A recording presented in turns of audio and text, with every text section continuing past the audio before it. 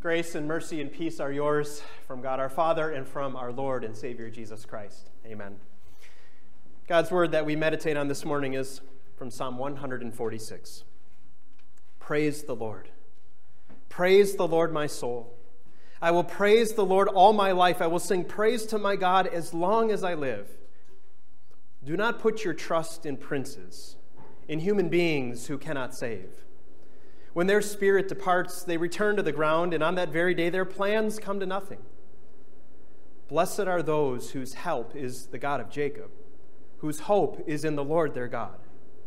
He is the maker of heaven and earth, the sea and everything in them. He remains faithful forever.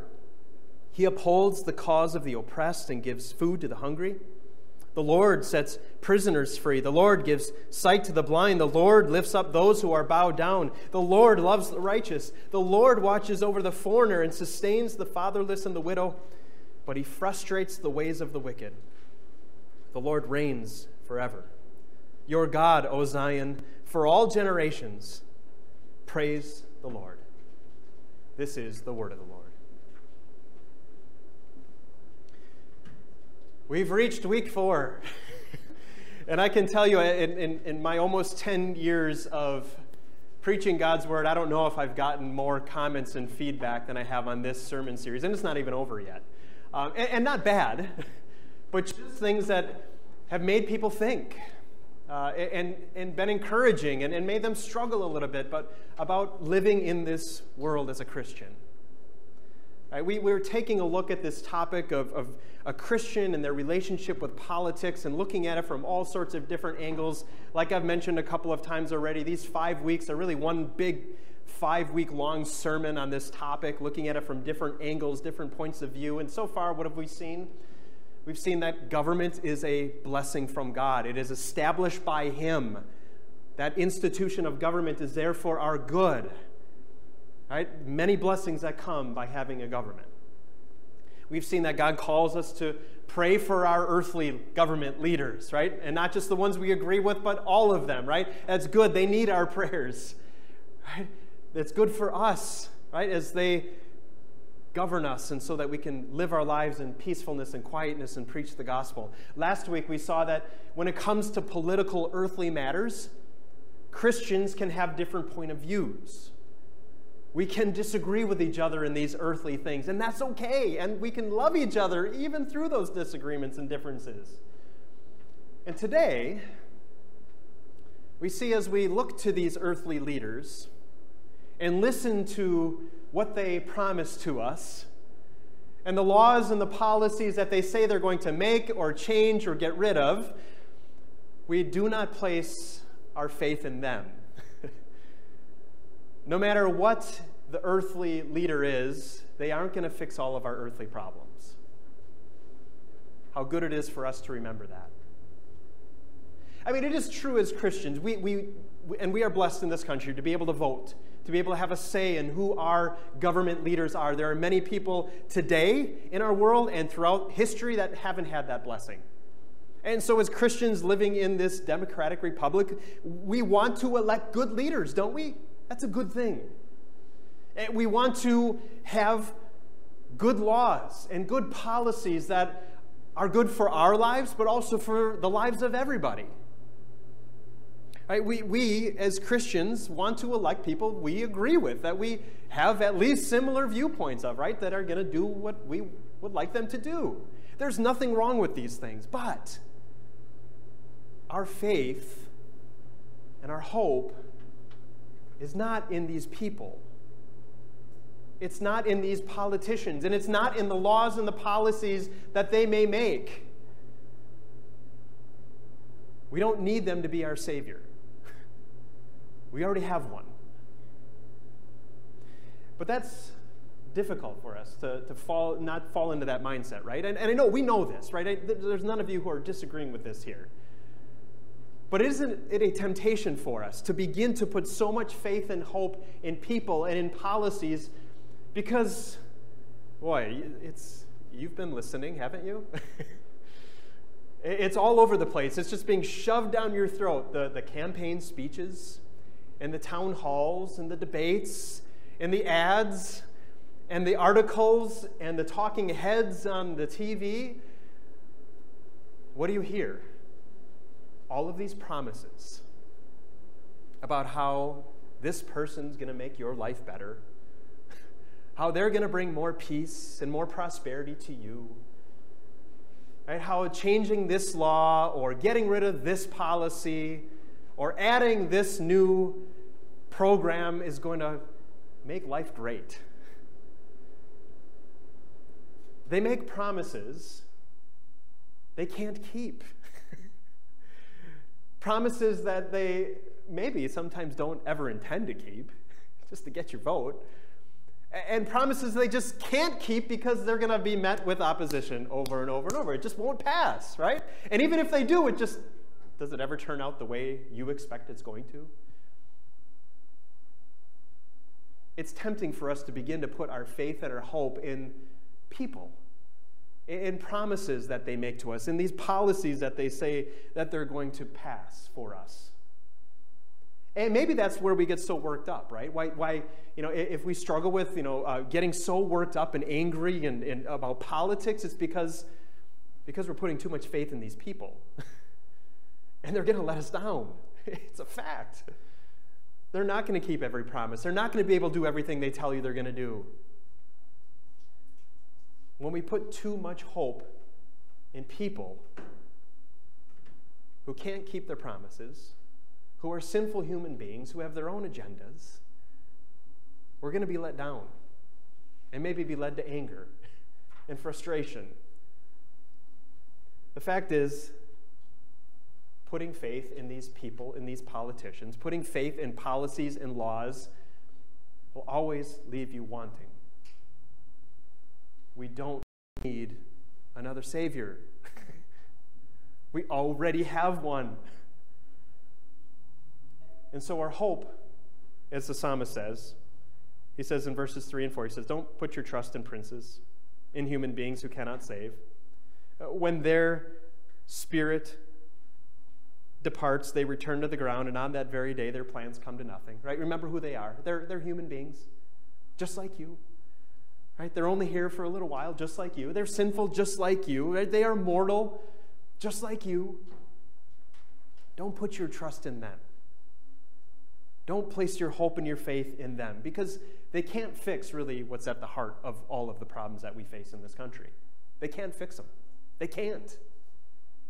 Because what's at the heart of every problem that we have in this country, at the heart of all of the things we want them to fix, and that they tell us they're going to fix, like all the inequality, right, and the racism, and the corruption, and all the division, and all the greed, right? What's at the heart of all those things?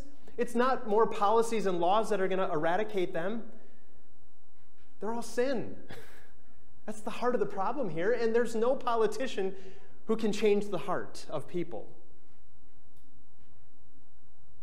There's no politician or policy or law that's going to change hearts and minds. It might fix outward behavior somewhat, or you got to comply or you'll be punished.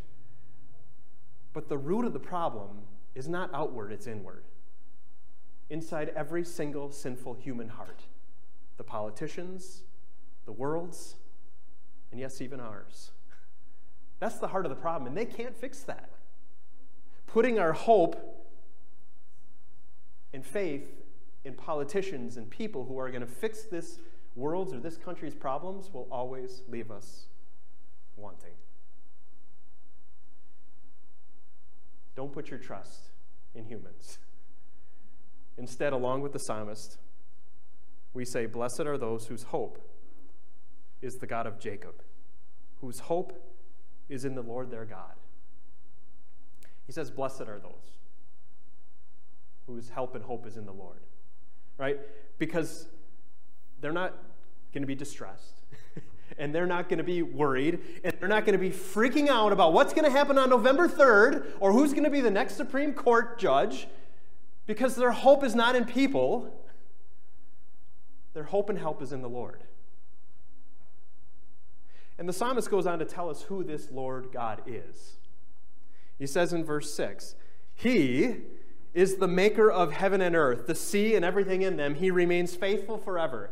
This Lord that we place our hope and our help in, and where we find our help, is none other than the one who said, "Let there be." And 6 days later, there was this incredible, amazing, mind-boggling universe. That's where we find our help. That's in whom we put our hope. The one who has created all things by his powerful words and still sustains it all by his powerful word. And he is the one who remains faithful forever. The only one who does not make a promise he cannot keep. The only one who will never break his word. The only one who will always be faithful to everything he says. Unlike human beings who make promises they can't keep, who make promises that they don't intend to keep, God remains faithful forever to every promise he makes. And what does he promise to do? The psalmist goes on to tell us what this Lord God, the maker of heaven and earth, what he promises to do and what he will remain faithful to. He says, he upholds the cause of the oppressed, and he gives food to the hungry. The Lord sets prisoners free. The Lord gives sight to the blind. The Lord lifts up those who are bowed down. The Lord loves the righteous. The Lord watches over the foreigner and sustains the fatherless and the widow, but he frustrates the ways of the wicked. All right, just in case we start to think that this is human beings, right? Purpose to fix all these things and make all these things the way they're supposed to be and eradicate the world of problems. 5 times in these 4 verses, we're reminded who it is: the Lord. The Lord, the Lord, the Lord. He is the one who can do these things alone. He is the one who can meet every one of our earthly needs, right? He is the one who cares about food for the hungry, He's the one who cares about the oppressed and watches over the foreigner and sustains the fatherless and the widow. He's the one who cares about them deeply and can do something about that. The Lord is the one who meets all of our physical needs, the one who is there to care for all of these needs, those who are downtrodden, those who are oppressed, those who are hungry, those who are weak, those who have been forgotten. The Lord cares about them. And the maker of heaven and earth, who remains faithful forever, is the only one who can do something about it. And you know how he does? He does it by providing food miraculously for us, right? That it rains and sun shines and food just grows. But you know what he gives this world to help with these problems that we see? Yes, government, somewhat. But he gives his people. He gives us to the world to be those who care for the oppressed and for the hungry, for the fatherless, for the widow. Right? We get to be Christ's hands and feet to the world. Right? That we're just not sitting here and thinking, why doesn't government fix all of our problems? Well, what about us? What are we doing? What are God's people doing to help meet the earthly needs of people around us? God has given us to the world to show his love and to show his mercy and to show his compassion, to care for the cause of the oppressed and the hurting and the downtrodden. He's given the world, the church, to go and to show that love. And even more than that, the Lord sets prisoners free. The Lord gives sight to the blind. The Lord lifts up those who are bowed down. The Lord loves the righteous. He provides for our earthly needs in his miraculous ways and through the government in a limited way, and desires to bless the world through the church as we go and show his love and his compassion. But even more so, the Lord, the maker of heaven and earth, who remains faithful to every promise, says, I set prisoners free. Prisoners of sin and guilt and shame and death. I set them free. I come and give sight to the blind, to those spiritually blind, right, who are walking in the darkness of unbelief, who need to see the light and the life and know the peace and the forgiveness of a substitute and Savior. He is the one who lifts up those who are bowed down, who are weighed down by the troubles of this life, who are humbled by their circumstances, and he says, I love the righteous. I bring them righteousness through Christ, holiness to stand before him now and forever. Friends, it's the Lord who does this. And he does it through his means of grace, through word and through sacrament, where he comes through the church and to the church to proclaim the message of the gospel, to set prisoners free and give sight to the blind, and to give righteousness to those who are bowed low. This is what our Lord promises to do, that a government cannot do and should not do. But instead, he comes and through his word meets every single one of our needs. The peace we need with him, the forgiveness for every sin, the joy of an eternal life waiting, right? A new purpose in this life to live for him and to live for others. The Lord comes and does this for us. These are promises he makes and promises that he always, always keeps. And because of this, dear church, because of who our God is, and when we put our hope in him, and when we find him to be our one and only help in these physical needs and all these spiritual needs, we're led to lives of praise. Look again right at the beginning, verse 1 and 2. He says, praise the Lord, my soul. I will praise the Lord all my life. I will sing praise to my God as long as I live. Our lives are ones of praise. When we know who is our help and in whom we place our hope, who will never let us down. Now, maybe you think, well, this psalmist must not really know what life is like in 2020. I mean, because what's there to praise God about, right? You look around. Well, let me tell you what was going on when Psalm 146 was written. This was written as the exiles are coming back from Babylon to Jerusalem. And what they've seen and experienced was seeing their homeland destroyed because of their sins, being exiled thousands of miles away, living in a foreign country, and now being sent back thousands of miles away and not knowing what they're going to find, what's going to happen, who's going to lead them, what's going to go on. You think we're living in a time of uncertainty and chaos and questions. This is when this psalm was written. And the psalmist says, praise the Lord. Praise the Lord, my soul. I will praise the Lord all my life. I will sing praise to my God as long as I live. Why? Not because of the circumstances of our life. Not because we don't have any troubles or any problems. But we praise the Lord as long as we live because of who he is and what he promises to us now in this life. Every blessing for our bodies and for our souls, that he alone will provide them for us. The word here for praise from the Hebrew is the word that we really transliterate into English is hallelujah.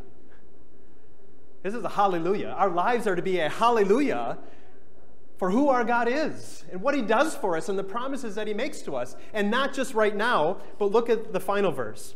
He says, the Lord reigns forever. Your God, O Zion, for all generations, praise the Lord. Our eternity will be a hallelujah as well. It will be praise and honor and glory to God forever. And don't forget that, dear friends, that as we go through the struggles of this life, as politicians let us down, as policies and laws don't do what they say they're going to do and maybe even harm some people, right? When we've lost our faith and our hope in people, remember who your God is.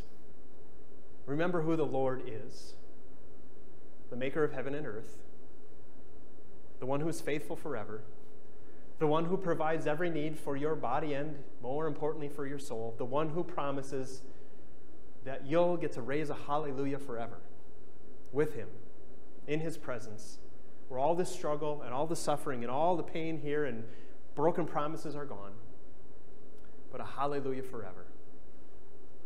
May that give you strength and courage. May that give you joy and peace as you go. As you go back into the world, as you go back into this world of suffering and division and difficulty, and find your help and your hope in the Lord alone. May God grant that to you. Amen.